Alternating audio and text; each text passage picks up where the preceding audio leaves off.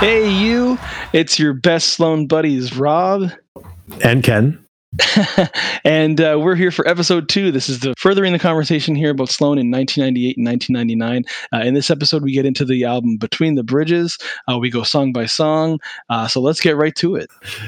So we'll get to a song by song look at Between the Bridges soon. I think it's worth repeating a little bit of the timeline that was happening in 98 and 99. You know, even if you stretch back to the end of 97, Navy Blues already had, there were parts of Navy Blues that were already ready in December of 97, right? So in December of 97, we have the 4x4 CD sampler that comes out as a preview to the release in May of 98, indicating in some way that some of the stuff that they'd been working on in the fall and winter of that year, 97, was already ready. So Navy Blues had a comparatively leisurely recording timeline, I guess, if you compare that with Between the Bridges, right? They managed to get Navy Blues pretty much recorded over the course of 3 months. And then, of course, launch in May of that year, 98, at the Intimate Interactive. We have that on May 26th. The marketing that took place around then, it's important to note. So the record was released on May 26th of 98. It went gold by June 12th of 98, which is 17 days altogether. Impressive to say the least, but also very much a product of the commercial push that they'd been doing at that point in time. Yeah. And I think there were some secret shows going on in Toronto at that point in time. I recall they played the Trashateria in and around the Intimate Interactive, but they weren't on tour at the time of the release. They weren't starting the tour. Their first big gigs following the release of Navy Blues were the Edgefest shows, which went from the end of June to sort of mid-July of that year. Then they continued on a US tour, on the first of 2 Navy Blues US tours, which were 14 shows in 15 days. Like, no biggie. That was September, followed by a Canadian tour, which was a little bit less stringent in 17 shows in 3 weeks. Capped off, of course, with the 4 nights, I believe, in 5 days. So they weren't 4 nights in a row at the Palais Royal in Toronto to kind of bring it on home. But then, and as is alluded to in the album itself, they played Japan in November, played a few shows out there, and then just kind of hopped back to Halifax and to Newfoundland and Labrador for a few shows. So that was a fairly stringent timeline, and somehow during that point in time, they managed to get the idea for the double live album on its legs. They managed to push ahead with kind of the general thoughts for a potential second album release in 1999, which turned out to be Between the Bridges.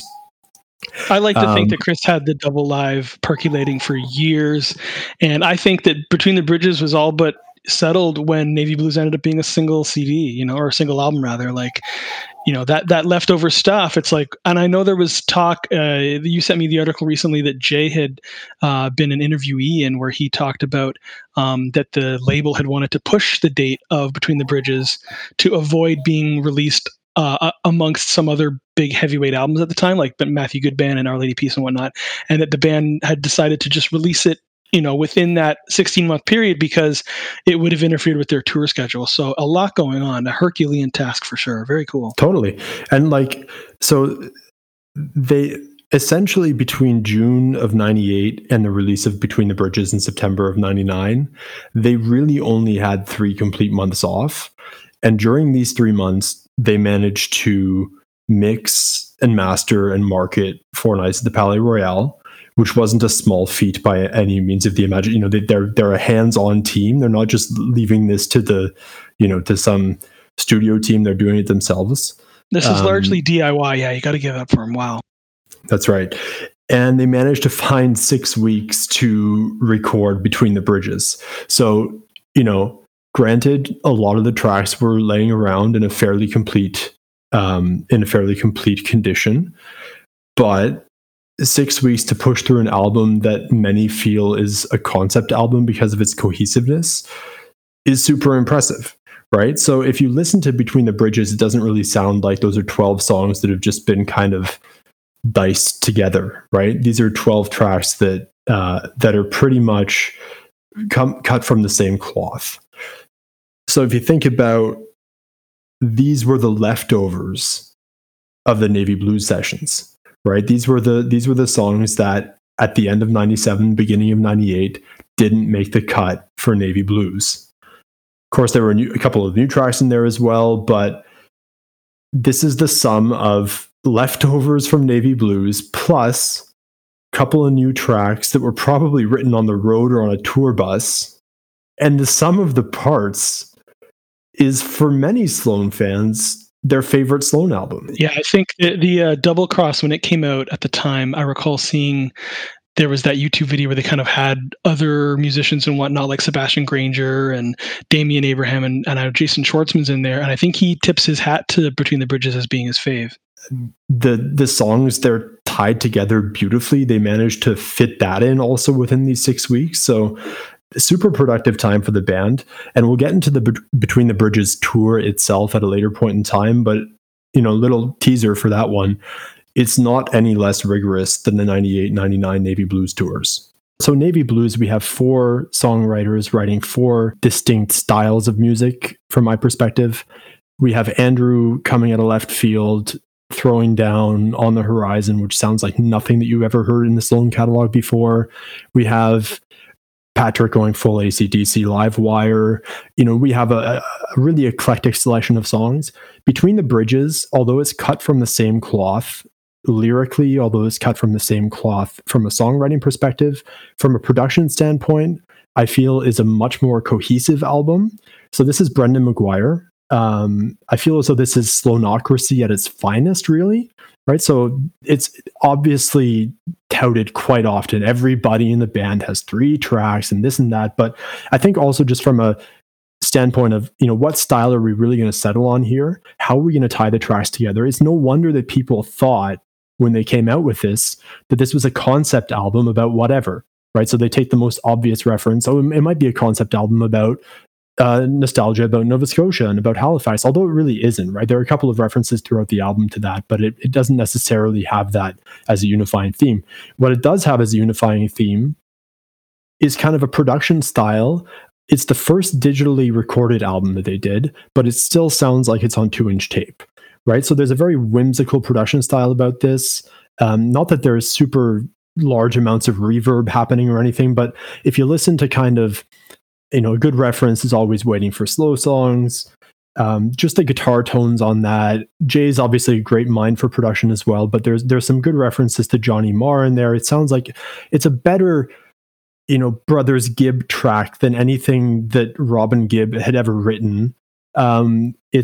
He's doing the Nile Rodgers guitar style there, and it's all tied together perfectly. You think about, there are probably 3 or 4 different guitars happening on this song, but it sounds so agile and almost like, it sounds like AM radio because it's pulled together so tightly, right? And this is happening all across the album, right? So it's very well balanced. The mastering is perfect. The vocally, I feel as though this is their best album. These are guys who are at the top of their game vocally, and I would challenge you to find an album vocally that sounds better than Between the Bridges. Yeah, it's certainly at the time a tough one to beat. I mean, in their catalog in 1999, it's the one, for me anyway. And I mean, you mentioned about Jay. Like, for me personally, Between the Bridges was the Jay Ferguson coming out party. Like, he was, firing on all cylinders here. I keep saying that, but I love he had the single with Lines You Men in '96, and Junior Panthers is just like near and dear. I love his songs on the other albums, but Between the Bridges here, like you said, Take Good Care of the Poor Boy. He sounds like a different person, and just maybe it's because his songs here are sort of a little more upfront, a little more, danceable. They're just sort of more in your face. Like, Don't You Believe a Word, when it kicks in after So Beyond Me, we heard from the demos from Navy Blues that he was sort of toying with this sort of style of a song. And I want to say that this Jay style, and we should get into this at another day. We'll do like a Jay episode where we kind of focus on his stuff, because I like to compartmentalize the different writers, singers, songs into different groups. Like, Jay has his sort of like, I don't want to say disco-y songs, but just sort of a song that sounds like Don't You Believe a Word.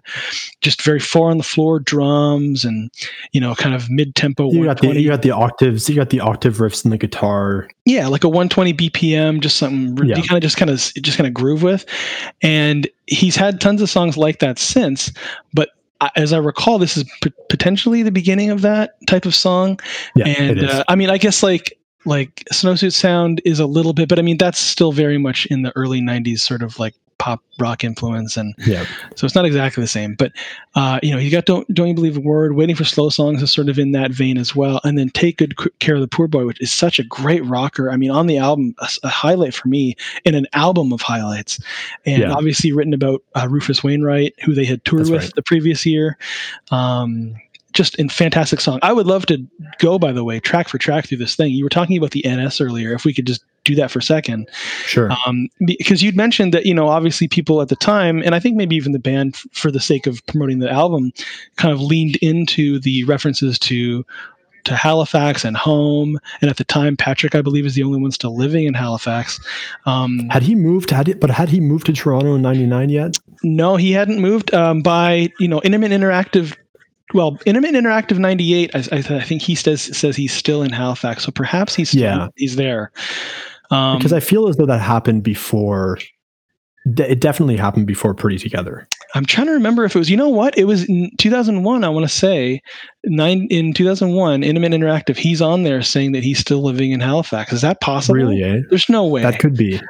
I don't know, because I feel like I ran into him in 2001 right before Pretty Together came out, and he must have been in Toronto at that point. We'll have maybe it was a splitting time deal. If you're hearing this, it means we didn't edit the show anyway, which is what you want. You want the raw goods, guys. So sorry, just to quickly go back. Other than Between the Bridges, which is a reference to the two bridges in Halifax, which are called the McDonald and the McKay Bridge. Thank you. I remembered McDonald and I forgot about McKay, which is named after Ian from Minor Threat, which is, I think Chris might have had something to do with that, petitioning the city to rename the bridge. But so Between the Bridges, the name obviously in reference to the bridges, and also a little bit of a tip of the hat to Between the Buttons by the Rolling Stones. Other than a couple of things like the NS in the title, Chris takes All By Ourselves, which was originally All By Myself, about Chris in Toronto, and kind of, to me, that song kind of feels like they're all by themselves in Toronto, but it could also be that they're all by themselves in their career. There's a lot of layers there. But going through the songs quickly, before this came out, this was the first album that I heard previews of before it came out. Like when Navy Blues came out, I had heard the single, and I bought the album, and I listened to the whole thing, and I hadn't heard any of it before. But with Between the Bridges, I think either Amazon.ca or some website, I can't recall which, was selling it digitally or selling copies of it, and you could preview 15 seconds or something like that of the song on the website. You click on the website and preview a bit of the song. And the first thing I clicked on was the first song, NS, and I heard, "You lost the fight, you won the war." And I was like, oh my God. Number one, the album is opening with like a down-tempo song. The album's opening with an Andrew song. It's Andrew, and how cool does this song sound? The slap-back drums, like, God, when that thing fucking kicks in, God, what a great, I'm going to say what a great song with this whole album. But, the NS, amazing. If we can just get into the production of this again, and Brendan Maguire, who is, I think by this point, and he had been involved in One Chord to Another and in Navy Blues, I believe in a lesser role. And but by this point in time, by Between the Bridges, had taken over the reins of production, and would continue that through Pretty Together, which I also feel is a fantastically produced album. But listen to the last, like the outro bars of the NS, and if you haven't heard it before, there's some cowbell going on there, and it just really kind of drives that tempo forward and changes the tension in the song for the last few bars.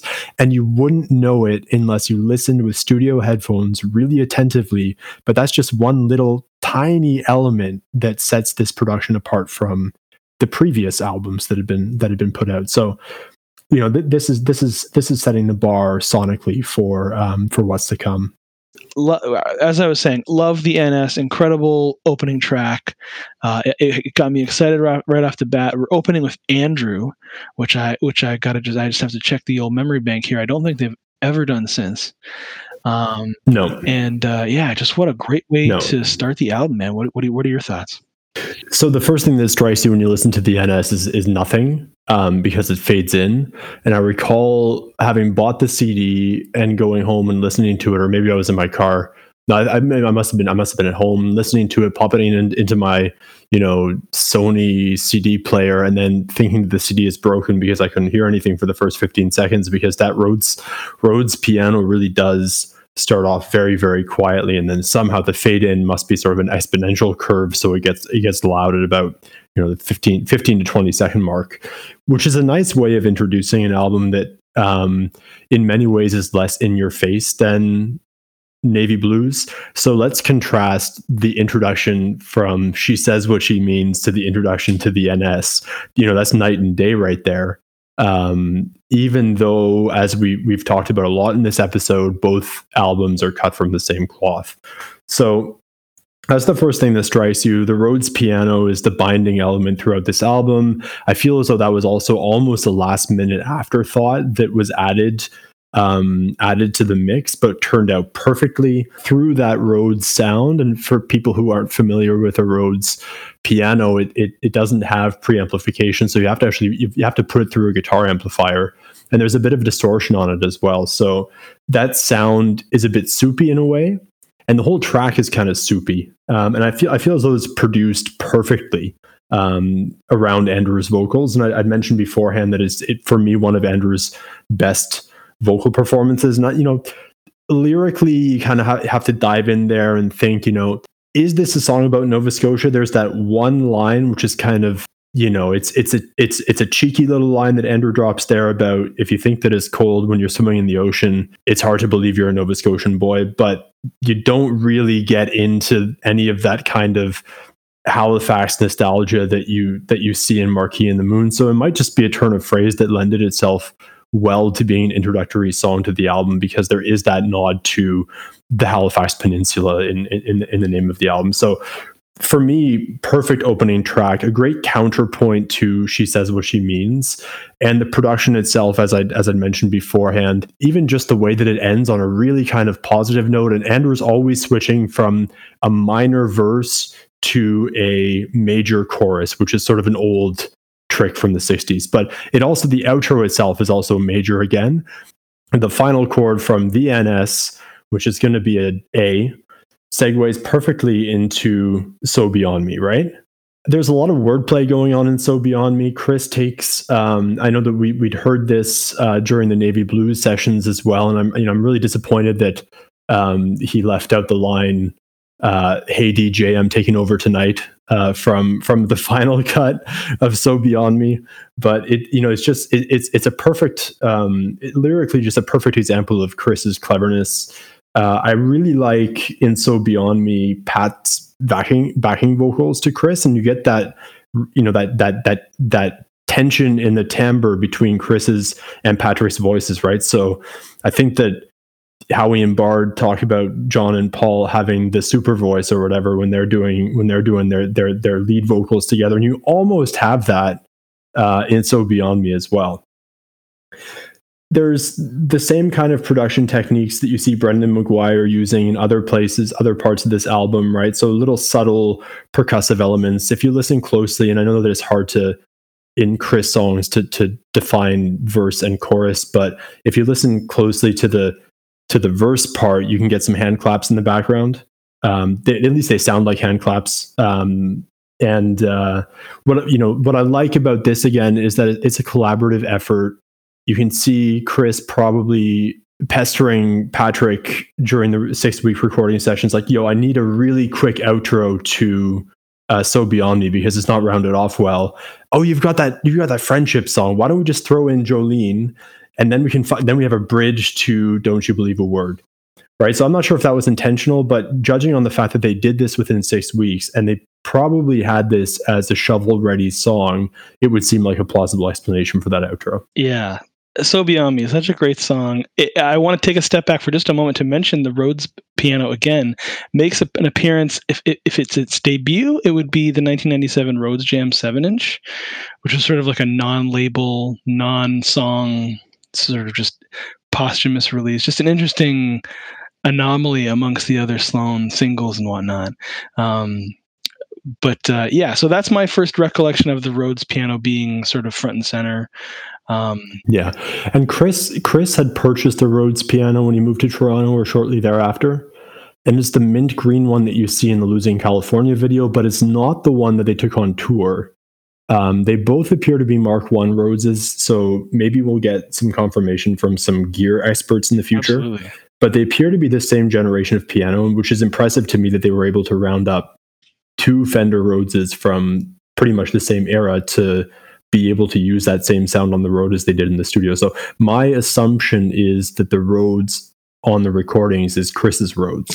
Yeah, and I like that it makes an appearance in the Losing California video, even though it's not being performed. Like Jay is sitting behind it, and I don't know how many. I'm sure there are fans out there who sort of understand that the Losing California video is the various incarnations of the band, sort of in a Matrix style room, kind of all in different portions of this sort of like flat background, and they're sort of interacting with each other at the end, and I love that the shots of for example, when Andrew is up front with the playing guitar and Jay is just on the Rhodes and he's just sitting there kind of bored because he's not doing anything.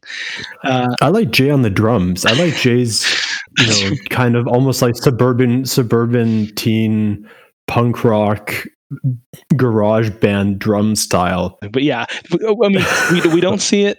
We haven't seen it prior, and we haven't seen it since. Jay on the drums. We should get a petition for Jay to be back on the drums again, in some capacity.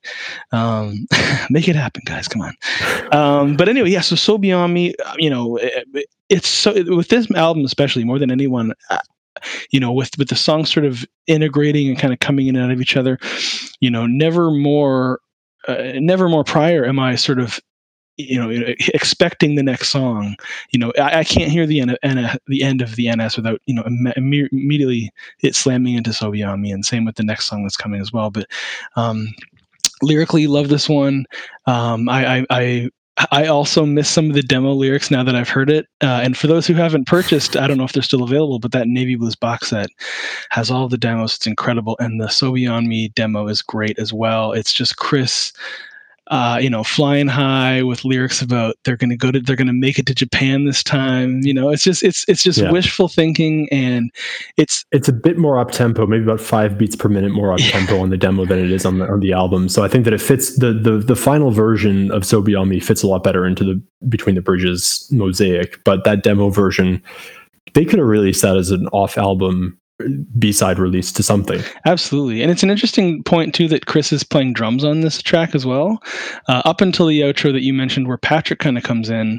That when Patrick's part comes in at the end, that is when Andrew sort of takes over on the drums, when the song sort of stops and starts again. Right. But yeah, cool. Right. It's and obviously now that when I know that, I listen to it, I'm like, of course that's Chris playing the whole time. I feel as though there's a really subtle cut in the production between when Chris goes up to, why is it seemingly so, right? Yeah. And then Patrick cuts in. Just before that, there's almost there. It feels as though, oh well, that's where Andrew comes in on the drums. Yeah, well, I think that's what it is. Like that fill after he says that is where the cut is. And I've listened to it a bunch of times now, and it's really hard for me anyway to distinguish where the cut is. So, but really well done. Love that transition. And then speaking of transitions, as the song dips out, it feels for a moment like the song is continuing because we're basically the same BPM, and we go right into "Don't You Believe a Word." And like I said earlier, Jay had Lines You Men in '96, and I love his stuff on the previous records up until now, Navy Blues and so on, and Twice Removed, Smeared. But this is for me the strongest Jay album so far, for sure. He's out, and he's coming out of the gate with "Don't You Believe a Word," and he's going to have songs like this for the next 15 years that are sort of a 4 on the floor, up tempo number. And I think this is the first appearance of it. Super catchy. This was actually a single as well.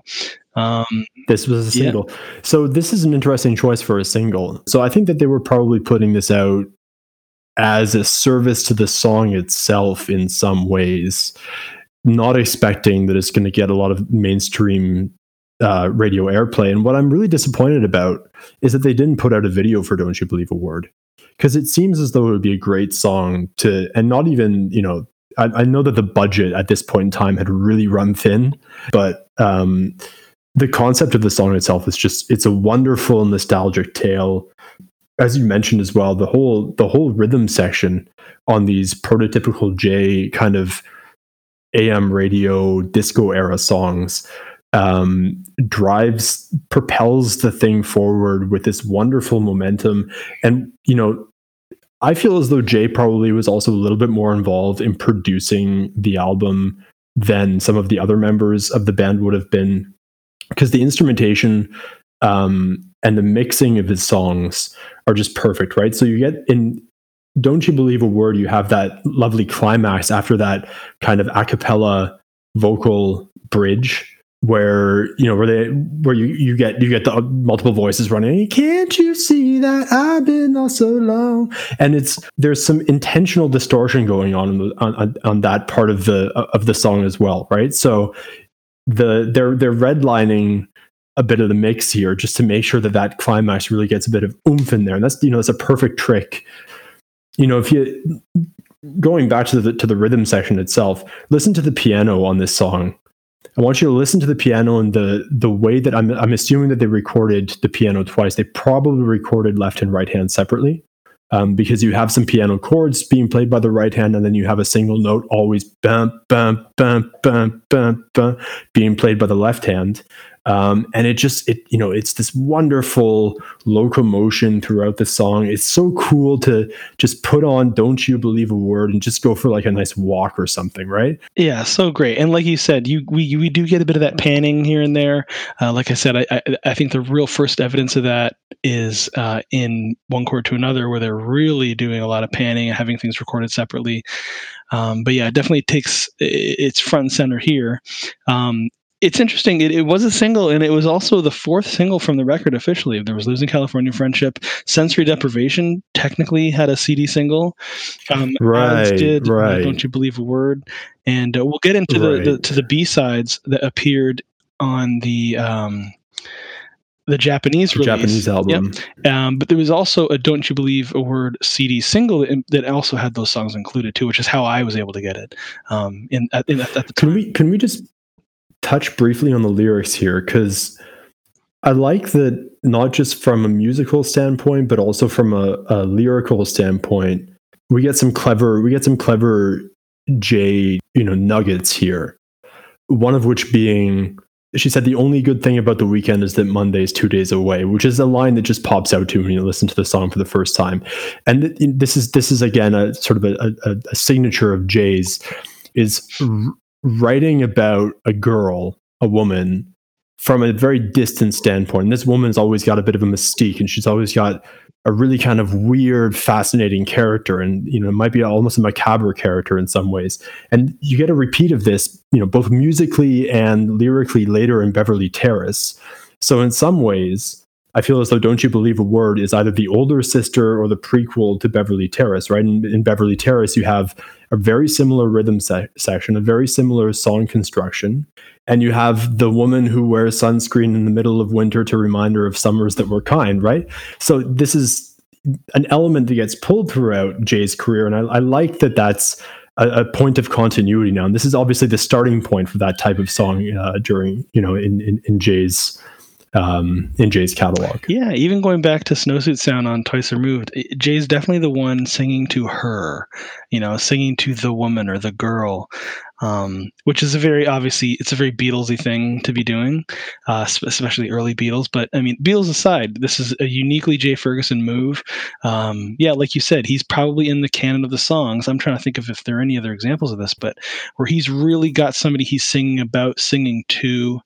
And it's Cleopatra. Yeah. Well, he definitely gets into there's the Cleopatra era where I think there are a couple of albums dedicated to that person. But yeah, for sure, he's definitely at this point singing to her, and very, very unique voice there. What was I going to say?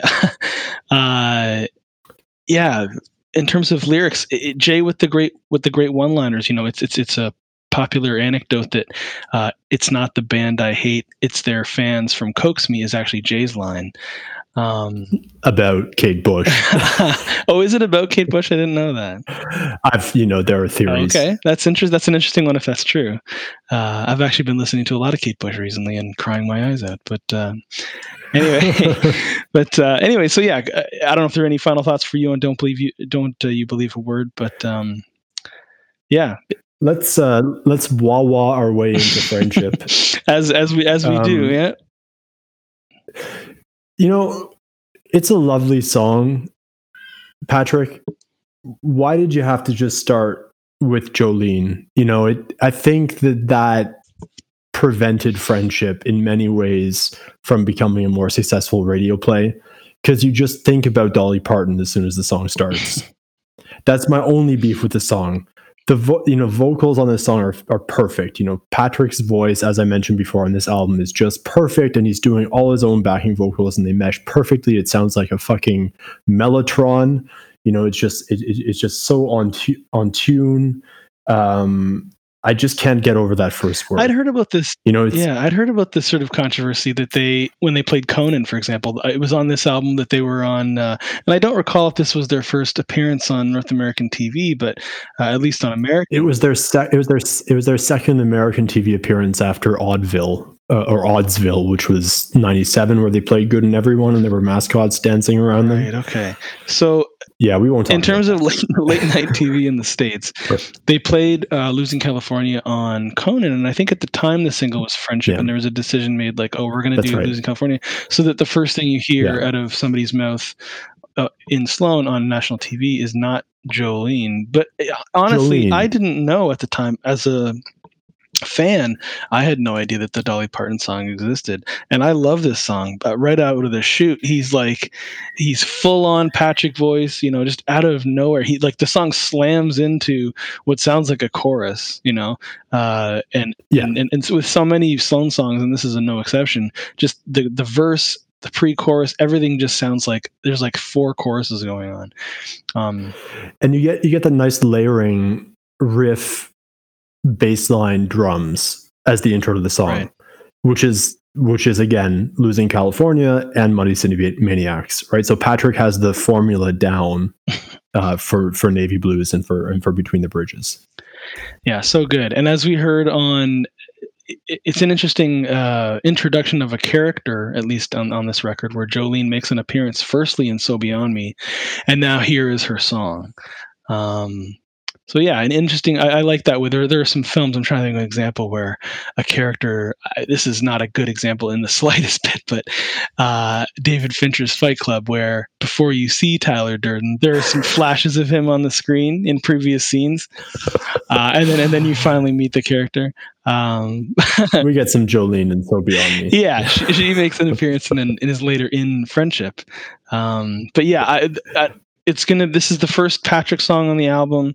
It's a fantastic intro to Patrick on the album, even though he's vocally been there in So Beyond Me, but here he is now with his own song.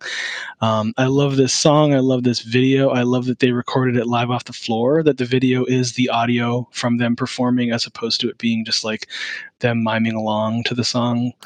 I think this is what perhaps the Coax Me video should have been, like just the band performing. And it's obviously a reference to, there's a late 60s, early 70s, it was a bootleg at the time, Led Zeppelin video of the band in black and white, sort of flanked by kids sitting in a semicircle. Right. And that's where the sort of theater in the round. Exactly. That's where the sort of aesthetic for the video comes from. And I love it. And I have on good authority that because obviously at the end of the song, you hear them going into All by Ourselves at the end of the Friendship. Because this is the other thing, interesting thing too, which I'd like to ask you about, which is that this album was actually in a different order, and so some of the songs go in and out of each other in different ways. And I think the original. Well, we have a break. We have a break between Friendship and Sensory Deprivation. There's no segue between those tracks. It's on the same side of the album, but there's nothing happening, right? And as far as I recall, if you listen to Friendship and then skip right to All by Ourselves, that is the original transition. Is that it just kind of the song that Friendship sort of the last note hits, and it's just say what you wanna, and you hear that actually for a moment at the end of the Friendship video. You see and hear them going into All by Ourselves. And every time I see that, I'm just like, God, I want to just keep watching this concert. I just want to see where this goes. And that footage exists, I can confirm, and we should get another petition going that footage be released. That might be an episode unto itself. That Between the Bridges concert tape in the theater in the round, which wasn't really around, but they had to move the stage around a bunch, or the kids or whatever. But cool concept. And also a nice point of speculation. What would the album have been like if Friendship moved into All by Ourselves, and if they ended the side one with Sensory Deprivation? Yeah, and and I think the only reason that we don't go right into All by Ourselves is that we get perhaps another Andrew song. I know that they like to balance out who's singing when, so that you don't necessarily have two of the same singer back to back. Right. So, yeah. So we've had Chris already, and there's just another. Before we get into Chris again, we're going to kind of restart the lineup again and have Andrew come in. And it's also great too, because we haven't really had like a really crazy upbeat track, and it's a good time in the album to kind of give some of that Andrew Scott wildness here. And man, I know in the making of there was a song called they had alternate titles for some of the songs, and I know that Blood Pressure was one of them, and I don't recall That's if right. Blood Pressure and Sensory Deprivation are the same thing. I believe I've always thought that Blood Pressure was Sensory Deprivation. So let's just say. So I remember reading Sloan Hut, shout out to Al, in 1999, and he had some insider information, probably from Mike Nelson, as to the actual. I'm sure they were just mastering the album at that point in time, but the finalization process of Between the Bridges, and he had the names of the songs. And the lineup, and Blood Pressure was definitely on there, and it was the only name of a song that wasn't taken really by a final song on the album. So, I don't have that in front of me. Oh, I do have that in front of me. What I think about every time when I listen to this song is just like, this song was just bound to happen, right? This is just a periscope into Andrew's brain, and I know that it's a lovely caricature of Altered States, and I know that Andrew had very much liked that film during that year. At least it was on his trading card as his favorite film, and it just feels as though stylistically this is Andrew Scott left to his own devices. You mentioned the trading card, which you sent me a photo of, which I hadn't seen in forever. And I love that, Altered States, which is obviously referenced in the song, is mentioned here as his favorite movie. And really this album too, more than anything, this is the time when I think that they really start to play up the four different characters and paint themselves in sort of the Kiss, outline in the same way that the Beatles were, where they're really highlighting the fact. I mean, obviously they've got equal songs now. Everybody's on here and represented equally. So they're really relying and sort of leaning on and sort of presenting the fact that, hey, there are four different people here, and they really turn themselves into sort of characters. And I love that his favorite band is Can, which is one that I wouldn't have expected. Can, Krautrock, baby. Yeah, just so cool, man. Of course, Andrew's band would be Can. Of course, I mean, he could be taking the piss out of us this whole time, because his favorite color is shark skin gray, which just seems like an absurd thing to say, but he's so into his own persona in so many ways, which also changes over time, that this appears to just be a snapshot of Andrew's persona in the summer of 1999, doesn't it? Absolutely. And I love Sensory Deprivation too. I mean, this is the most Andrew song of 1999. Like, it's so perfect. It's wild lyrically. He's got the big vocals, which are probably Andrew singing with himself. But every time I've seen it, That's right. it live when Chris is joining him, it just sounds amazing. Just the stacked harmonies are awesome, and it's just a wild one. It makes an appearance on the Sloan website at the time. They had those little mini movies that they were doing with Chris and Jay when they did the Australian tour, and this is the soundtrack to that. That's right. Perhaps bring back memories here. Perhaps a stylized video, as the song was technically a single for a moment there, but yeah, I mean, that's what it makes me think of. The song is just wild, and it makes me think of that Australian promo clip, and it's another favorite one to this day that I even in recent years I can recall seeing it live, and I really do hope. I mean, we're not even halfway through the album here, and my hope is that these guys do a Between the Bridges box set. We gotta have it. I mean, I know a lot of the demos appear on Navy Blues, but this is such a rich album song wise, and I don't know what there would be in terms of B-side material and bonus features and stuff, but it's so great. I would love to hear any alternate versions of these songs, and I would love to see a tour of this album. It just flows so perfectly, and I know that this one didn't hit as big as Navy Blues did, perhaps with sort of the mass populace. It's the third in the year and 4 months. It's the third release, so I think it maybe takes a back seat to Navy Blues in some respects, but like you were saying earlier, like, this is far and away at this point, Between the Bridges is now my favorite Sloan album at the time, in terms of just like every song is a killer, and Sensory Deprivation is absolutely no slouch. Sloan, take our money. Just do your work and take our money. So, I can confirm here, Blood Pressure was the working title of Sensory Deprivation, according to Chartnet's Damn from the 13th of July 1999. So they made a last-minute decision to change the name of the song. And the working title for All By Ourselves, which is the last track on side one, was All By Myself. I think it was, again, probably a last minute decision to change that, and or this is just misinformation from Chart. But the song itself, and I think we can talk again about autobiographical Sloan songs, especially coming from Chris. Obviously a tip of the hat to Sloan and its career.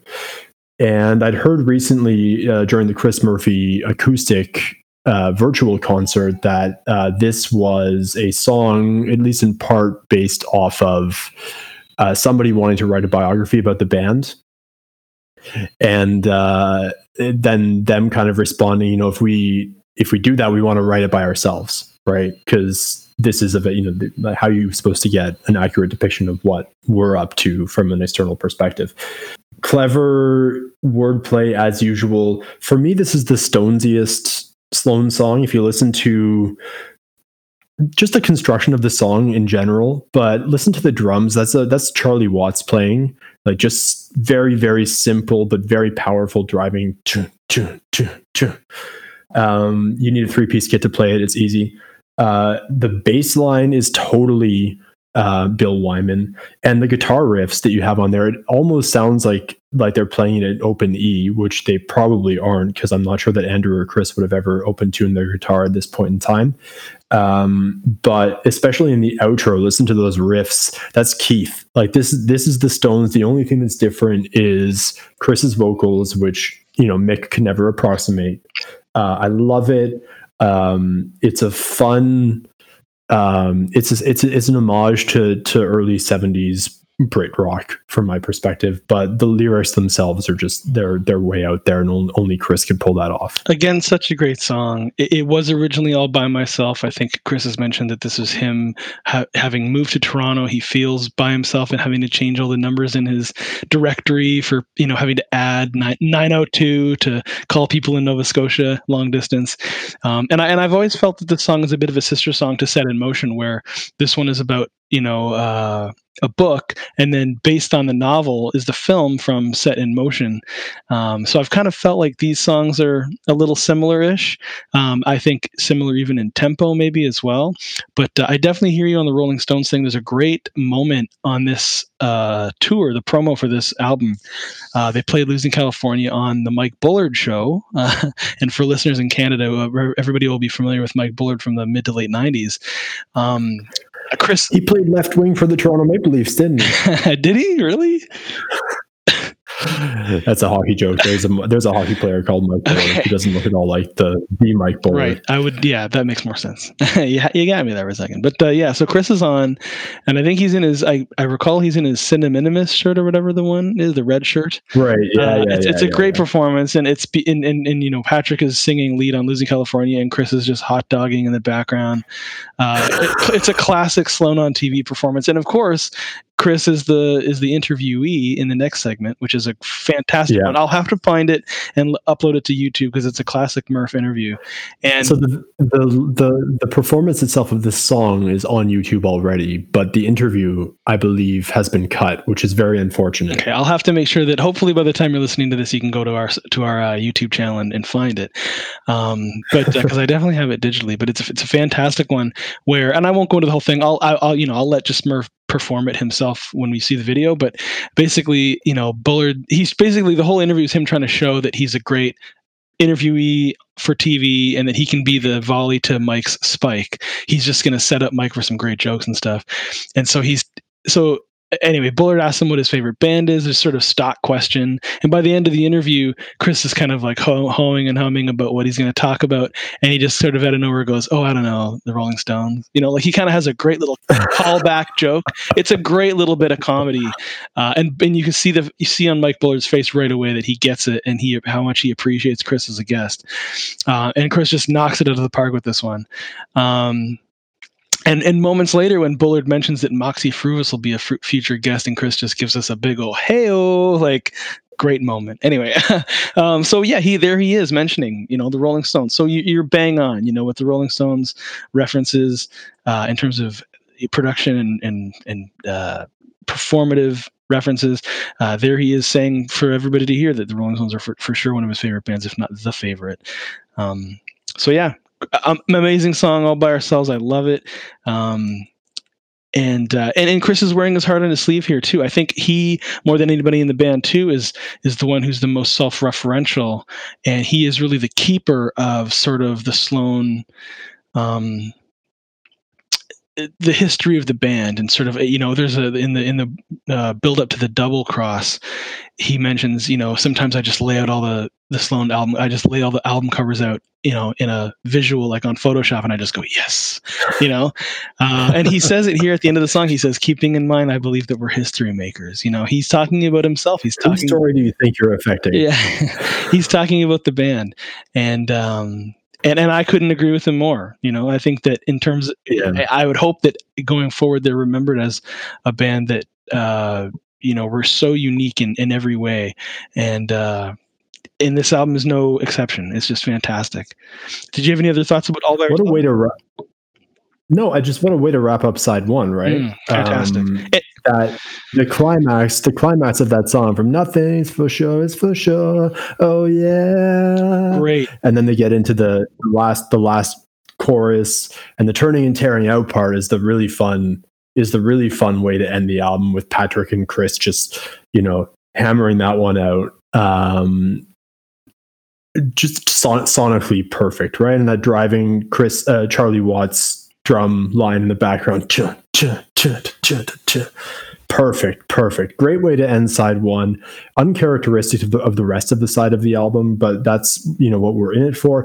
As much as Between the Bridges, from a production standpoint, is very cohesive. It's also very diverse from a songwriting perspective. And that's actually a great segue to Long Time Coming, which is an odd way to start the side of an album, right? Down tone Patrick Pentland song, which, if I listen to this over and over again, I get more and more convinced that this might be my favorite Patrick Pentland song.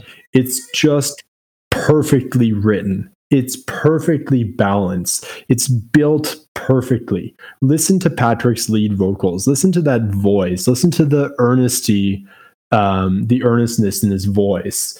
Listen to him doing his own backing vocals, the instrumentation, right? So you have an acoustic rhythm, and then you have some electric riffs being played throughout on the neck pickup, which just sound beautifully silky. And then you have that subtle Rhodes backing throughout the piece. So I'm assuming they got Andrew to just play some fills on the Rhodes for the song in C, and it just sounds perfect, right? Building up then to an outro solo, a multi-track outro solo, which is any kind of an outro guitar solo is going to get my attention. And then you get a multi-track outro guitar solo, which is something that we hear later in Three Sisters from Jay. And maybe it would be nice to have a face-off episode between the guitar solos at some point in time, because I feel as though these would be maybe the final two. But the solo itself is just beautifully, but it's not complicated. It's not virtuoso in any way. It's just so melodic and fits with the sentiment of the song perfectly. So this is, Patrick putting his heart out onto his sleeve and cranking out, from my perspective, possibly the best song of his 30-year solo career so far. No pressure. It's fantastic, and I'm so glad you brought up the guitar outro and the solo. This might have been the first time I heard the word guitarmonies referenced, and anybody who's ever had the pleasure, and I know at the time that they were doing this live, the song going into A Long Time Coming is an Andrew song, and in the original edit, and so he's on guitar for this song, at least live anyway. Like Chris is on drums, and so those guitar harmonies at the end, it's Andrew. Actually, I'm sorry, Andrew is playing Rhodes on the previous song, and so and he's I think he might even be playing the Rhodes on this song too live, and then right before they get to that outro, unexpectedly Andrew picks up a guitar, and so when that a guitar harmony happens at the end, that's Andrew playing with Patrick live, for those of who have ever had the pleasure of seeing this song live. And it's another one that, man, I know it's not like a big single or one that, every single, underwhelmed Sloan fan is super familiar with or wants to hear, but this is just such another great one live, and another reason why I would love to see a tour, 20-year or whatever, 25-year anniversary tour for this record, because this song is so great and such an awesome moment at the end, something you don't see, which is Andrew and Patrick soloing together essentially and kind of creating a guitar harmony. Great little moment there. That's incredible. I didn't recall that. I'd only seen technically one show on the Between the Bridges tour, and I can't recall that having been on the set list. And I remember at that point in time that they weren't playing Long Time Coming very frequently on tour for whatever reason. And rumor had it that they tripped over live performances of it quite frequently, and that they were reluctant to play it live. But if what you're saying is true, that would make A, for an incredible live experience, but B, technically just for a completely different way of thinking for the band, which I can understand is hard to pull off, especially in that phase in their career, right? We're talking about 99, them having been on the road basically for a year and a half, and having stopped into the studio for 6 weeks to record the damn album. They didn't have a rehearsal space at the time because they were touring the whole damn time, because Patrick lived in Halifax, right? So how are you supposed to pull this off live if we'll just put Andrew on keys and, you can do the solo with him, Patrick. Have fun. I hope I'm not speaking out of school when I say that the only song, now that I'm looking at the track list, that makes sense to have gone into the song would be the NS. So then that means that the NS would have potentially been mid-album originally, and then transferred into A Long Time Coming. But I've always thought of this song too being a bit of a part of a trilogy for me with Patrick. The past 2 years here, 98, 99, Long Time Coming, I think, is sort of a cousin or sister song to Stand By Me, yeah, and I'm Not Through With You Yet. Three of his best, and they just paint a really different color on this record than the other songs. He's got that sort of subtlety, and you can always count on Patrick for a couple things, which is, a great, awesome, catchy rocker, and a song like this, which is just sort of a mid-tempo, very easy to listen to, beautiful song. And Long Time Coming is is incredible, and that solo at the end is a highlight here for sure on the record. And then from that solo into the sort of, if you will, sister or cousin song to Don't You Believe a Word in terms of tempo. And we're back with Jay with that hot AM Brock number, Waiting for Slow Songs. Fan favorite, absolute fan favorite. Is this the signature, if you were to describe Jay Ferguson's writing style, and I know he's got a really eclectic writing style, but if you were to describe it or having to show it to somebody in one song, would this be the song that you played to them? Oh, tough call. I mean, yeah, I think this would be one of them for sure, if not the one. So what do we got? I mean, we get some recurring themes here. There's the school dance / dance party theme that gets pulled through a few of Jay's songs. There's the Junior Panthers, for sure. Yeah, right. There's the Can't You Figure It Out also features that as well. So this is taking place in a few of his songs. There's that whimsical, distant homage to his crush in many ways. Like, I'm at this, I came to this party for you, and you have to leave already. You only just arrived. And so it's all, very kind of distant, looking up to the girl that he's crushing on. Perfect song to be listening to as a 15-year-old boy, I think, in many ways, which is why it spoke to me so early in my phase of Sloan fandom. Because if you're a teenager, either a boy or a girl, you've gone through this. So I think that Jay writes perfectly for teenagers, doesn't he? And I think he still does. Absolutely. Well, he definitely is keyed into a moment, and I don't know if these moments, the party, the dance in the basement from Junior Panthers is this same dance that he's referring to here. This is a weird reference, but he's somewhat like Jandek in this way, where for all of the Jandek music, you get the impression is just a memory of something that happened being relived from multiple angles. Yeah. And, and Jay throughout the years is remembering this moment or this person. Very nostalgic. Very much so. And I feel like Jay is sort of that way as a person, in terms of a record collector. And, you get the sense that he just really enjoys kind of retro stuff. And so yeah, just interesting from that perspective. And in the song title itself, Waiting for Slow Songs, I mean, there's a reference to slow songs in the Everything You've Done Wrong video, which for people who don't know, the name Sloan is sort of taken from their friend. I want to say the person's name was Jason Larson. This person appears on the Peppermint EP on the cover. And he was a friend of the band who's sort of French-speaking boss, I think, referred to Jason as the slow one at his job, but with the accent, Jason is the slow one, which sort of slurs into Sloan. And so, could Waiting for Slow Songs be Waiting for Sloan Songs, which is what I think I'm always doing at all hours of the day.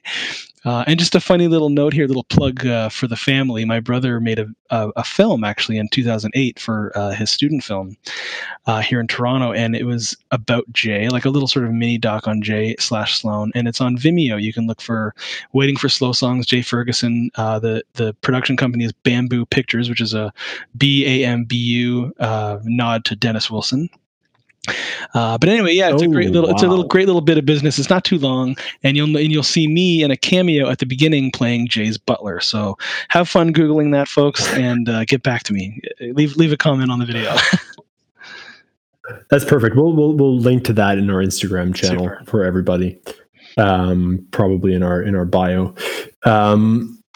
Waiting for Sloan songs, for slow songs, again, highlighting Brendan Maguire's production and Jay's, I guess, insights into production and instrumentation.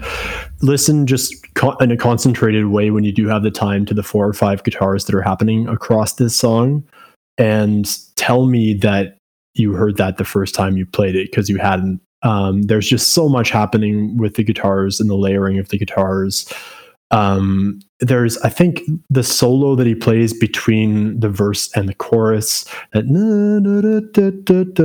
I think that's an octave solo. I think he's doing it on 2 separate strings. It just sounds so good, right? And there's so much happening in terms of instrumentation in the song, but it's mixed so perfectly, and there's so much space put between the instruments, and mastered so well that it doesn't sound heavy at all. It sounds exactly the opposite of heavy. It sounds like, AM airwave bliss. So this song was before I knew all the stuff about instrumentation and everything. This song was already a favorite for me, partially for that reason. But then you get that perfect balancing act with the lyrics that he's writing, and even just, you can say, oh, this is cheesy. He's writing a song about his crush, but then you get the chorus. Could you write the saddest song, turn around and make it a sing along, which is just a perfect, idea to have for this type of a melancholy, I'm reaching out to you, but you're not paying attention to me song. And speaking of singing along, Waiting for Slow Songs kind of fades out, and we then kind of have the first whiffings of the intro to the next song, which is Losing California, which when I first heard, I have to admit, I think I've maybe mentioned this to you previously, but at the time in 99, for whatever reason, I was just really getting into Fleetwood Mac rumors. And I don't know if this is just one of those weird things about the universe. I was noticing on Facebook recently, because they have the Facebook memories.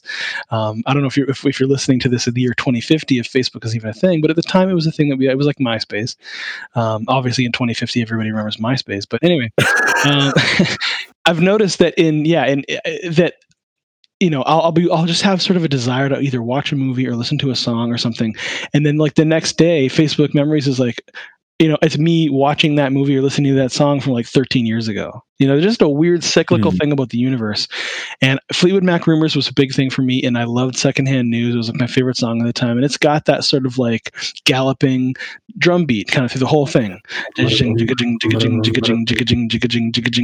when I hear on the radio, I'm like, hey, Fleetwood Mac, cool. And then all of a sudden, and like the guitars start kicking in for Losing California, and it's a new Sloan signal. Like, oh, it just totally hit me by surprise, kicked me out of left field, and one of the best intros to any of their songs, and especially a super exciting single.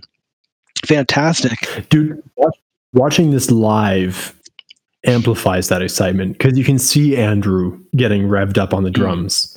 And this is one of the songs where he can just go balls out, right? There are a few songs in the catalog where I think that they almost just let him like do whatever the hell you want live.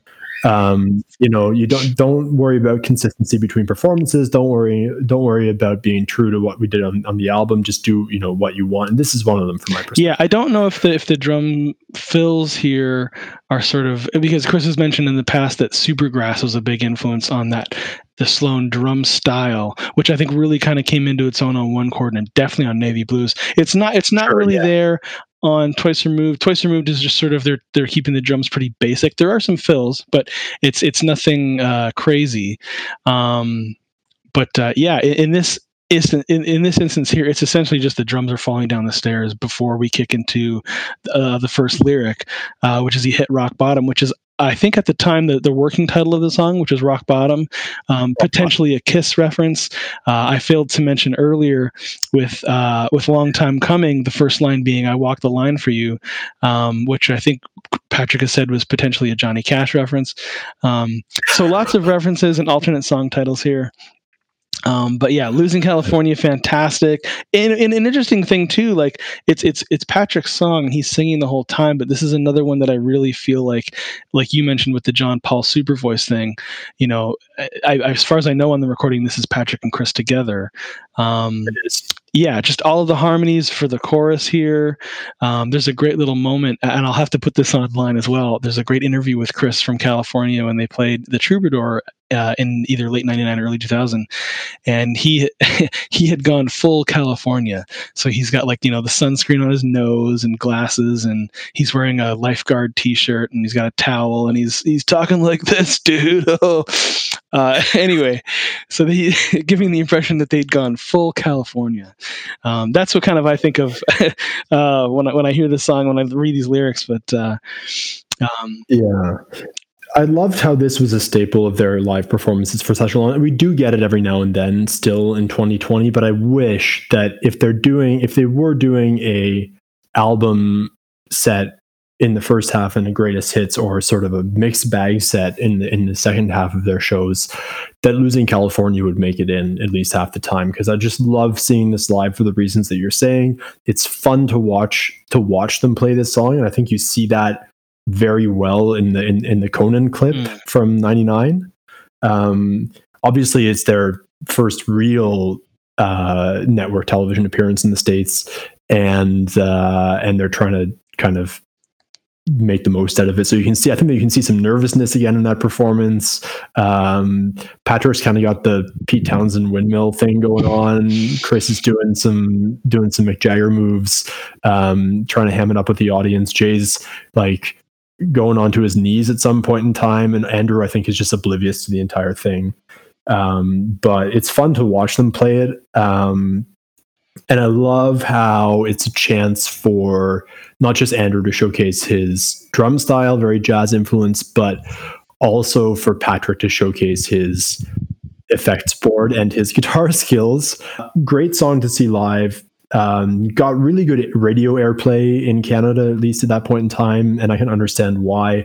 I feel as though it might have been a little bit too soon after Monday City Maniacs to have been a real success, because it's another Patrick song. The formula is very similar, but it's a very good 1999 type formula as well. So you're hearing a lot of this type of music on radio at that point in time. I wonder, though, and again, this has been an element of speculation over the course of the years, but is it in some way about their experience with Geffen? Yeah, perhaps. Yeah, interesting theory. I had actually never really thought of that. So food for thought. We don't have a definitive answer about this. My intuition is that it's not. My intuition is that Patrick is using California as a whimsical stylistic element. Or a symbol of a kind. I like it. It always kind of struck me as a reference to the idea that California would just break away from the rest of the states, like it would just sink. There's a great I think it's Bill Hicks. It's San Andreas Fault. Yeah, there's a great Bill Hicks line where he talks about I'm in LA, or should I say Helle, and how his just greatest wish would be that California would break off from the rest of the continental United States, and then they'd call it Arizona Bay. So it's always struck me in that regard that the song is sort of reference in that direction. And the Losing California music video, which is, for my money, awesome. I think very ahead of its time. And, I know the guys, they probably spent a ton of money on it, and it wasn't the greatest return compared to Money City Maniacs, but I remember it being all over TV and thinking the video was awesome. And the idea of Patrick soloing with Patrick and bored Jay at the Rhodes, and I think is it at the end that Patrick pushes Andrew and he starts crying? He starts crying, yeah. And that was sort of a improvised moment. Definitely the highlight of Andrew's acting career with the band. It's and you mentioned that it got good airplay both on Much and on Canadian rock radio, and this was a point in time at which the Canadian music media were very, very appreciative of Sloan. I'm not sure how Losing California fared in the States.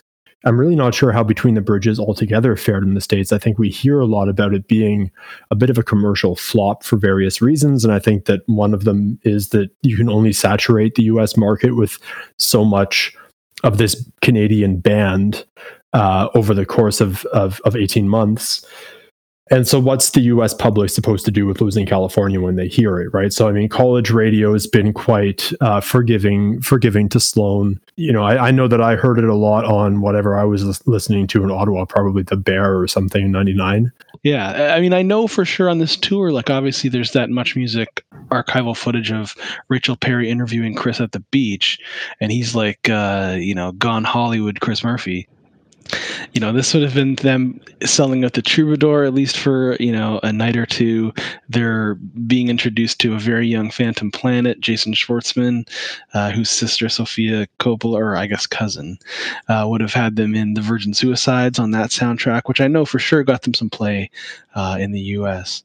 I mean, people are certainly, and obviously they would have had quite the impact from the early 90s as well in the US. So they've definitely got those pockets in the States that are hotbeds, the coasts for sure. So yeah, successful in that regard. Definitely, and this is the point in time as well in which we see them establishing a fairly regular itinerary for their U.S. tours. Right, so they're hitting up the same cities and venues in many ways, and I think that this is something that really began in the push for Navy Blues and Between the Bridges, and we still see them today, 20 years plus later, hitting the same venues where they do have a fairly loyal fan base, and that's been quite forgiving to them. So. Yeah, and speaking of seeing them in specific places, the next song, the Marquee in Halifax, I've heard seeing Sloan in Halifax is a completely different experience and totally unique. And I've never had the pleasure, unfortunately, of ever seeing them there. But the hometown club, the Marquee, which is obviously being referenced here in the song "The Marquee and the Moon," which I have to say, when it came out, this was the standout song for me. And I don't know if it was just because it sort of was different sounding. It's kind of just got a build similar to "Work Cut Out" from the B-sides of the previous album, but it's a little slower, a little more plodding. Obviously, Chris or somebody used the audio. I would assume they recorded this for the Four Nights recordings, where they've got an audience sort of clapping along to the beat. But it's an audience that's in the distance, and for sure, the highlight of the album for me when I originally bought it, this song, and just absolutely beautiful.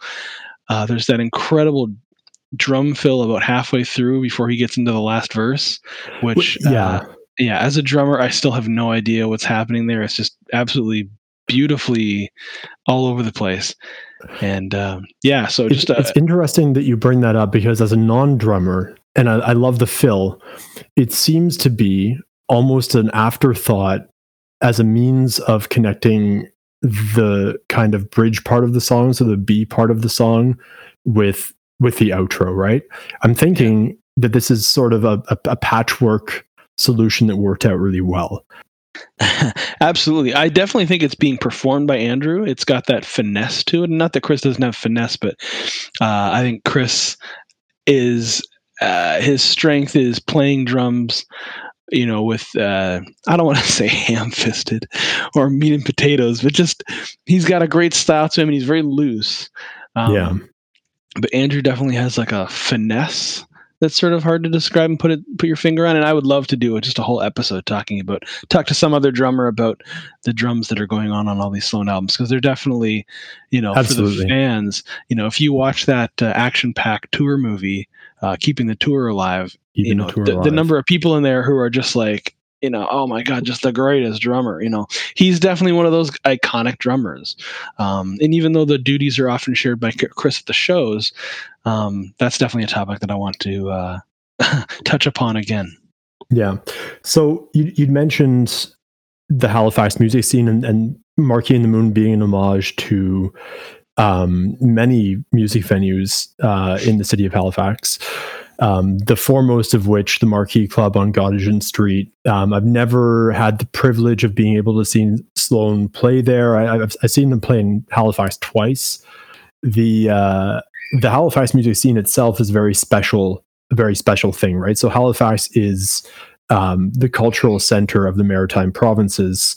It feels as though a lot of the people out there, and based on the time that I spent out there, are very creative, right? And very kind of into exercising their hobbies, because what else are you going to do, right? If you're from Digby, or if you're from like Moncton, what are you going to do apart from learn how to play an instrument? So at that point in time, and this is a song that was, I guess, written sort of about especially the late 80s, early 90s club scene in Halifax, people migrating from all over the Maritimes to Halifax because they're in a band and they want to get exposure.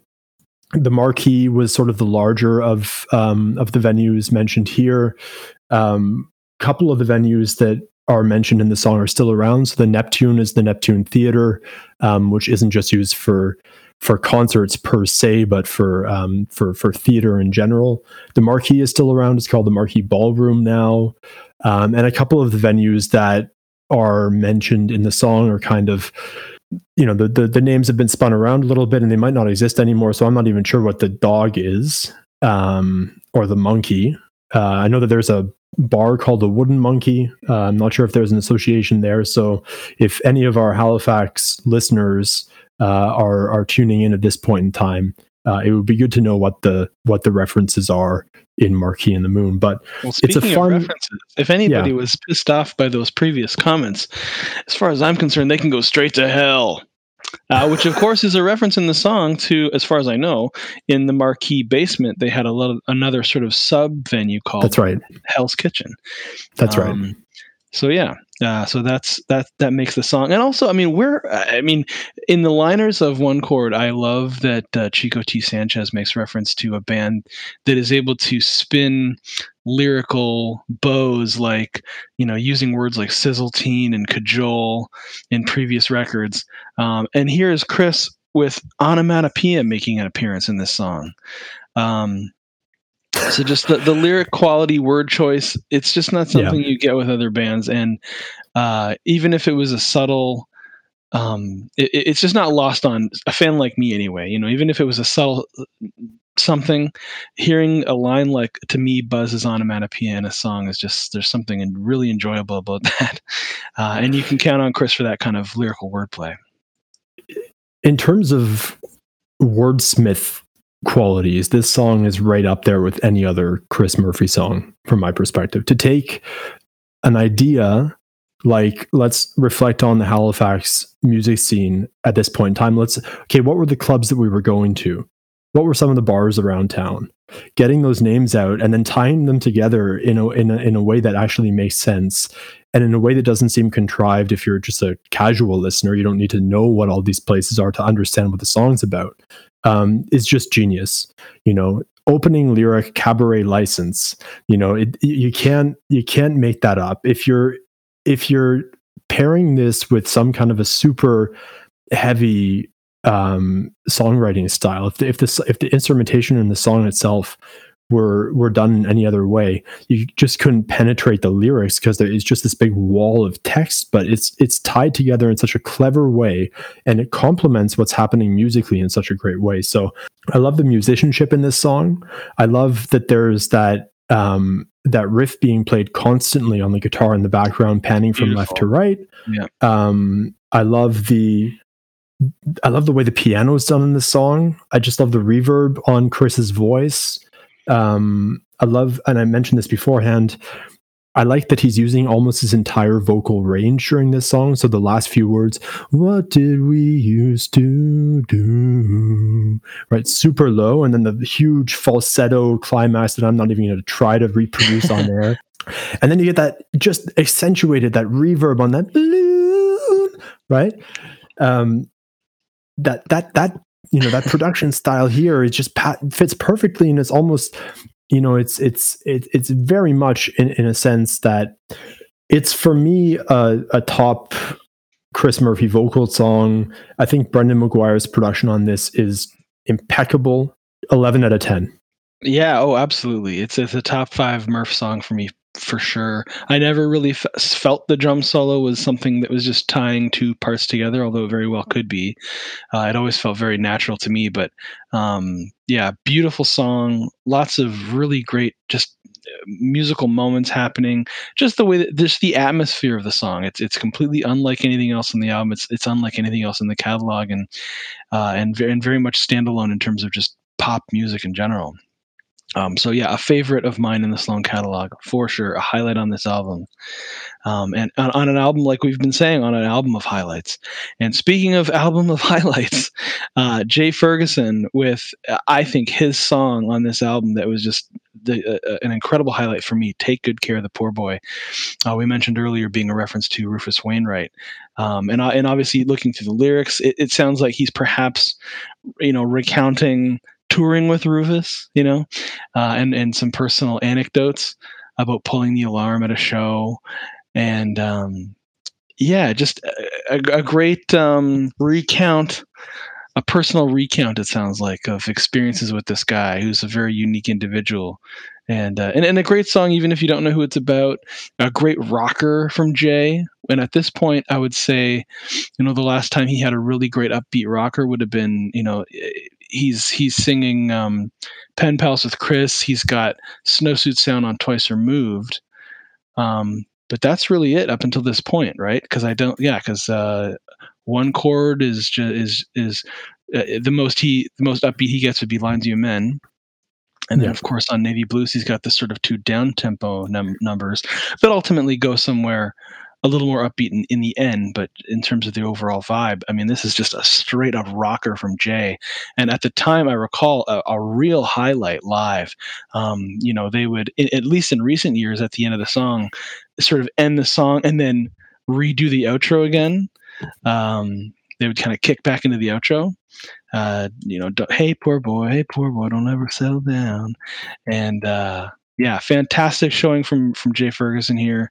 And a bit of a hint as to where they would be going in terms of musically, in terms of singles at least, within the next year and a half or so, with the album that's coming out after this one. But a fantastic rocker, and just nothing but great memories of seeing this one live and seeing Chris and Jay, and I think even Patrick gets in vocally at the end of the song here in the sort of stacked vocal Sloan super voice, if you will, as you've referred to it. And just a fantastic song from Mr. Ferguson here. I wanted to point that out as well. In the outro, you got all three singing backing vocals, which sounds perfect. And you have Patrick in a bit of a lower register, and his voice really comes to fruition there because he's got a pretty meaty voice. I'm going to touch on this over and over again when we talk about Between the Bridges, but the producer really comes to play ball in this song, right? Listen to the subtle use of synthesizers in the verses. Listen to the mix of the guitars. Again, there's subtle use of acoustic guitars in sort of the pre-chorus bit. I love that you just get slapped in the face when this song starts. One thing I find a bit curious, and maybe you can provide me your insights into this as a drummer yourself. This is where I really noticed that the way in which the drums were mic'd and mixed tends to emphasize the cymbals quite a bit. So if you listen to the song when it starts, and especially if you're listening at sort of a mid volume, you don't have your studio earphones on, but you might be listening in your living room on your hi-fi. You just hear crash, crash, crash, crash, crash, crash, crash, crash, crash, crash, crash. And snare toms and kick aren't mic'd quite as loudly, which stands in contrast to a couple of their albums in which, and you can take One Chord to Another as an example, where the drums are basically recorded in a closet. But it's an interesting way of adding some really ethereal effect to the overall production quality. And you notice it really well in the introduction to this song because Andrew's just riding the crash the whole time, right? Mm-hmm. Yeah, there's a lot of highs going on. I mean, other than Sensory Deprivation, it's the most upbeat, sort of out there, wild song on the record. And it could just be a matter of, it's just a lot of crash going on. So, listening to it, I would assume on a certain system, you're just going to get a lot of that high end. It propels the song forward. I love the chord progression here. D, B flat, F, C. For the chorus, it's got a really kind of, that builds up quite a bit of tension. It's lyrically, I think, in comparison to a lot of what Jay has been putting out there, a really simple concept. And I think that's because he's just telling a story, as you mentioned. It's a caricature of one particular person. But as you mentioned, this is a song that I didn't appreciate as much until I saw it live, and live it just it knocks your socks off. Another interesting thing as we move through the album here, I think it would be a poignant move here to hit the final song on the album, the closer, Delivering Maybes, which is another amazing Andrew song on an album, again, full of just incredible songs from everybody. Andrew, who opened the record with the NS, clobbered everybody with Sensory Deprivation on the A side. Here we are, we come to the final song on the album, and Delivering Maybe is just another great upbeat rocker, but it's an Andrew Scott rocker. So it's going to be, a little off kilter. It's going to take some left turns here and there musically. And another one that I would love to see, I mean, it's not going to happen, I'm sure, anytime soon, because generally they end their shows with big crowd pleasing singles, but or at least a great way to end, set A before the break, and before they come back to hit all the hits. But I don't think I've ever seen it. I would love to see this. I know when they've performed it live that they actually have the audience sing the round at the end. On and on we roam around this world delivering maybe some baby. It's not that bad now.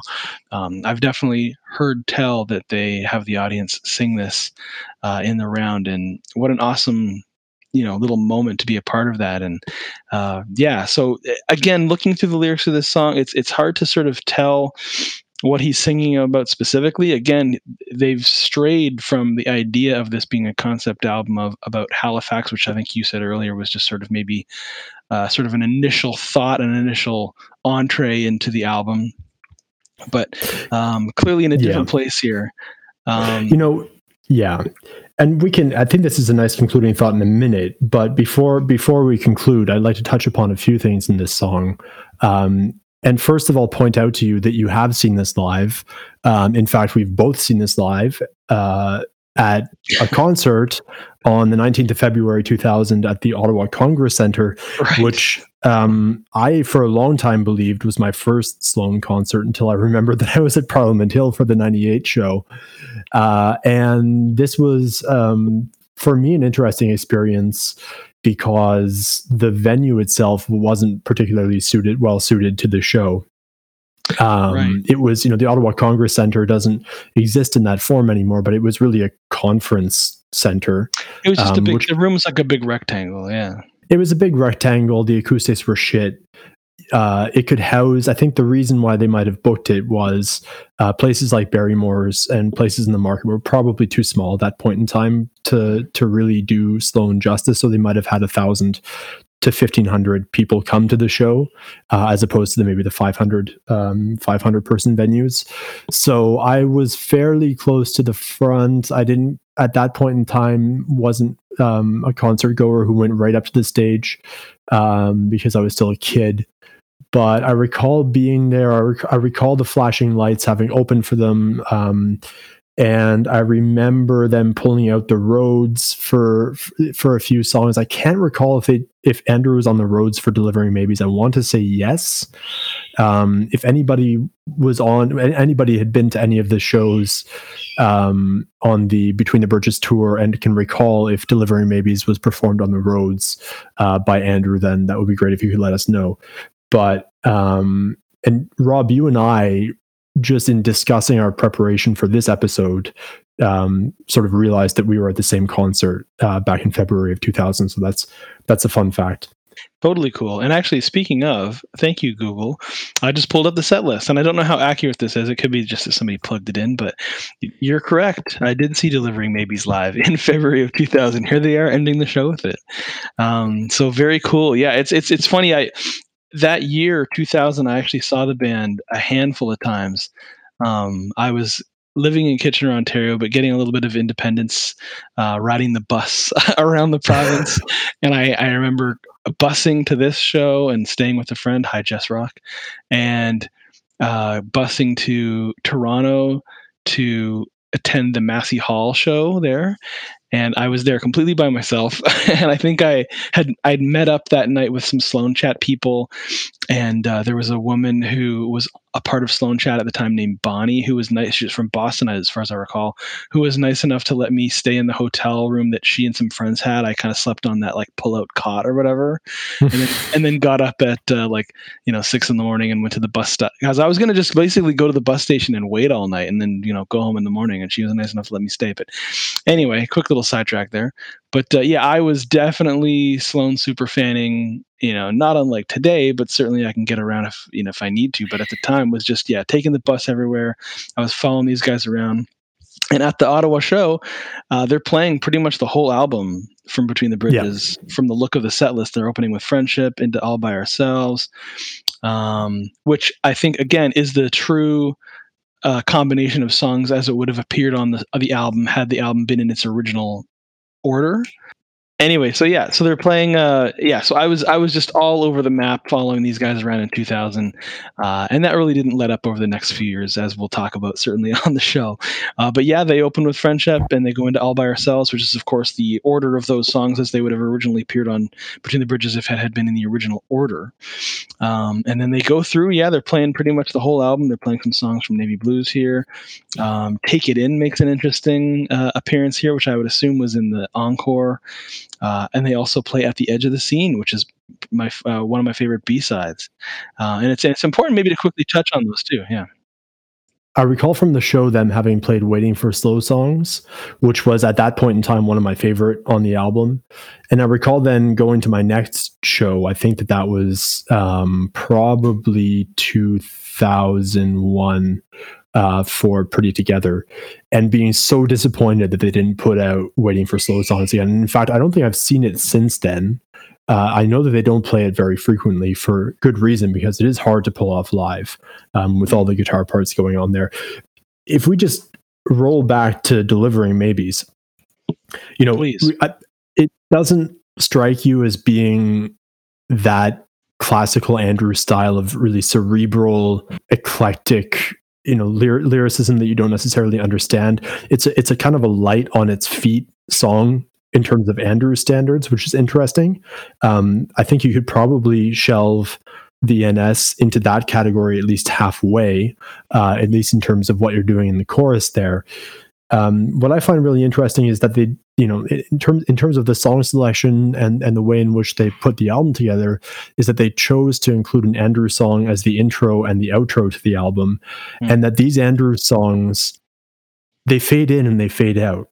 Right. So the album starts, and we can talk about conspiracy theories about this having been a concept album. But if you're going to put together a concept album, then what better way to have it fade in to an Andrew song in this case, and then fade out in the final song. So it feels as though this album just came out of something that had already existed and then fades out into something that's going to go on forever. Right. It lasts forever. So what an interesting choice. It's perfectly bookended for sure. Awesome song. I definitely put it in the category of Andrew's song, like you said, that's a little lighter, very catchy chorus, similar in vein maybe to 2006 I've Gotta Try, from Never Hear the End of It, which kind of brings us to our final point that you were going to bring up. I do want to quickly touch on briefly just the two B-sides from the record. We mentioned At the Edge of the Scene. I would love to do a deep dive into that song sometime, where we just discuss how each of the verses is about a different member of the band and sort of deciphering who Jay is singing about specifically. Also, Summer's My Season, which is a Chris song, which was a demo from the Navy Blues days, and fantastic. Again, another favorite Chris song here, showing up as a B-side. Both of these songs could have been on the album, but of course these guys are tasteful enough to leave off things that maybe don't connect musically, or where that sort of musical moment has already happened on the record. They don't need to have it twice. Another B-side at the time on the Much Music compilation was Glad to Be Here, which was a B-side from the Navy Blues sessions, as far as I know. And it's so funny to hear all these songs and to see Glad to Be Here. We're only like a year later here, after Navy Blues came out. And to me, the Navy Blues songs and these songs couldn't sound more different. They're definitely... That's right. They're on their own albums. The albums don't, it's Sloan and everything, and they're instantly recognizable, but they're very much their own standalone projects. They don't sound alike to me at all. No. And it's so funny to see listed here At the Edge of the Scene, Summer's My Season, and Glad to Be Here being B-sides, because Glad to Be Here just feels so much like a Navy Blues track, and of that sort of It vibe. Feels almost like a one chord to another track from the way it was recorded, in my opinion. I know that Patrick had Girl in Case kicking around for a while before it was finally recorded for Glad to Be Here. And I might be mistaking this for a different song, but wasn't that part of an Edgefest compilation that they put out? And it's a perfect Edgefest song, isn't it? I mean, it's got that summery, happy-go-lucky quality to it. It's kind of got that, jaded type of lyricism, and Patrick in love with this pretty girl, and everybody makes so much of At the Edge of the Scene and Summer's My Season, and they're really fan favorites in terms of alternate tracks. Japanese fans of Sloan have been lucky over the years to get these on their releases of the albums. But where are you going to put Summer's My Season and At the Edge of the Scene within the track lists of Between the Bridges, because they just sonically sound completely different. You know, at the Edge of the Scene, you have two songs in one with a tempo change. How are you going to do that in the Between the Bridges cloth, which is so coherent and really so organic and, you know, mushed together with this wonderful Rhodes? Yeah. You know, and Summer's My Season is just almost melancholic in many ways, even though the text is just brilliant, right? I love it. And I'm in reading in the Navy Blues book about how Chris was maybe perhaps somewhat influenced by the Local Rabbit song, Sally Ann Style Denial, where he kind of pulls that Styles in Denial line from. It was just a mind blower to me when I read that, because I was very much a Local Rabbits guy, you know, after seeing them open for Sloan, but I always just really felt that those bands were just of two different worlds, and to hear that Chris sort of maybe dipped his toe into their lyrics and pulled out a fish and put it on his wall, if you will, was just sort of really interesting to me. But yeah, I can't imagine the album opening with anything other than the NS, and I think that At the Edge of the Scene would be an interesting alternate opening song. But yeah, NS is perfect in that place. And where are you going to put those songs, like you said? So they're excellent B-sides, as is the case with Sloan, just quality B-sides. But yeah, and in closing thoughts, I know we wanted to touch on Never Hear the End of It from the beginning of the conversation again, which I'll let you take over in just a moment. But yeah. We're at the end of the decade here. 1999 is coming to a close with the release of this album. They're obviously touring, but they started off this decade as a new band, forming in 1990, and they're young guys and they're coming from different musical backgrounds, and they're sort of gelling into this one sort of style that was popular in the early 90s, and they take the road less traveled with their next album, and they kind of come into their own on One Chord and Navy Blues. And here they are, a couple albums into sort of feeling themselves out and getting comfortable. They're ending the decade as a fully realized four-headed monster with, you know, individual characters, writing, I would say, of the decade, their strongest album just in its totality, just where every song is just a complete A+ home run. Yeah, so just so cool to see this band make this journey through the 90s as we focus on 98 and 99 here. Here they are at the end of 99, like I said, fully formed, fully realized, and this is the band that's going to sort of set up shop and just start cranking out albums in this formation going forward. It's amazing to think that One Chord to Another is just 3 years before Between the Bridges. You know, what happened in those 3 years is incredible, right?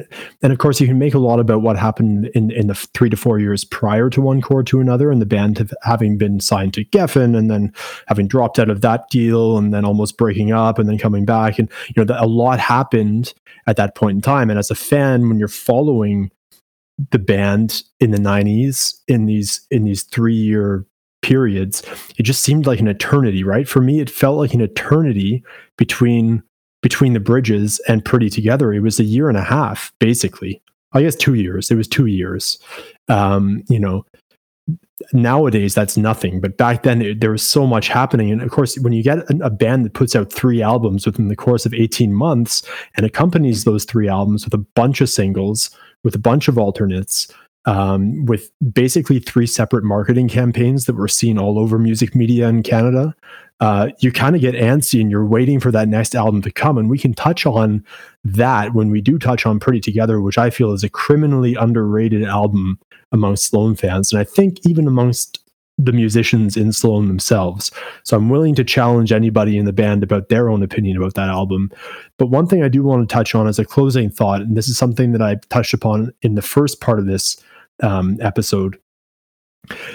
If Sloan would have said in May of 1998, you know what, guys, we have so many great tracks here that we can polish off and put together as a double album, would there have ever been a Never Hear the End of It in 2006?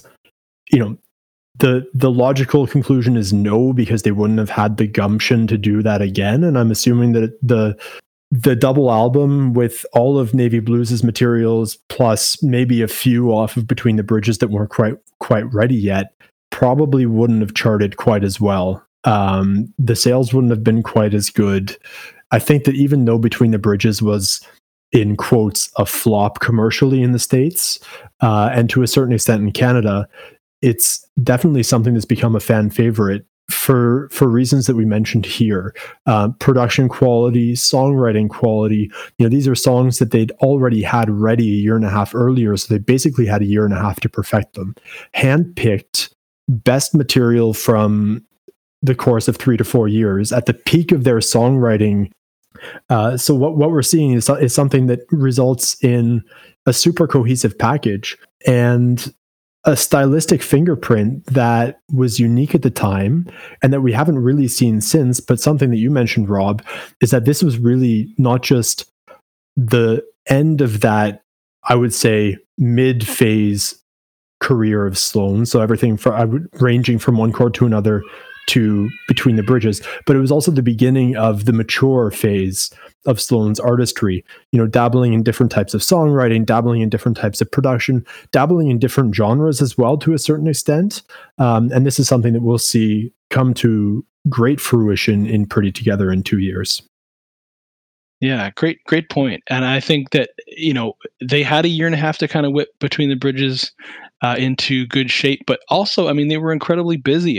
Between the Bridges was made amid the craziness of Navy Blues and the ensuing tour and the double live album and everything. So, to see Between the Bridges in its perfect state, to come out of that crazy, what must have been turmoil, of being like, a huge band and great, sales are off the charts, and they're playing tons of shows and stuff, and everybody's in love with them.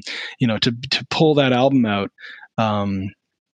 like you said, by comparison to Navy Blues, perhaps might not have sold as much, but just in the hearts of us, hardcore fans, it's a favorite for sure, and it's just a perfect album, and it's easy to argue as Sloan fans that all their albums are perfect, and that's for sure, I certainly hold that opinion, but this one in particular, just like there isn't a song that I would ever skip on it under any circumstances.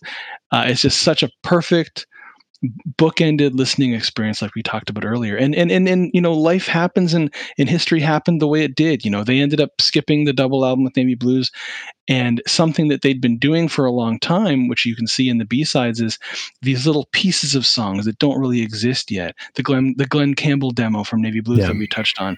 Those little pieces, by the time 2005 rolls around, Andrew hasn't had an album since Pretty Together, and they've just got these little pieces of songs here and there, and it's like, you know what? How about we'll just record everything we've got, or as much as everything we can, and just sew it together and just make it work. And with Never Hear the End of It, which is another one I can't wait to talk about. It's definitely probably my favorite album. If I was forced to, gun to my head, pick a favorite. And with 30 songs, it's just a perfect cohesion of different styles, and they just make all of the transitions work with all the different songwriting material that's there. So definitely something to look forward to as well. But yeah, that's how the cookie crumbled, and we got, with the absence of a double live, or a double Navy Blues record rather, we end up in 2006, a line, you could say, being drawn in the sand between the early fans and the fans that are just going to be with these guys for the rest of their lives, no matter what. And I think, it's been said that as of Never Hear the End of It, that distinction is sort of firmly made. And that's right. And a great place to sort of jump off of. Let's continue on that thought in our next episode. So for everybody who's listening, we just went through 98 and 99. We're going to skip ahead to 2006 on our next episode to talk about both of our favorite album, Never Hear the End of It. Absolutely. Sloanocracy at its finest, Between the Bridges to Never Hear the End of It. I'm looking forward to this. Guys, it's been great having you. Keep Sloaning. Tune in next time. Smash that like button. And don't forget to follow us on Instagram at Sloancast.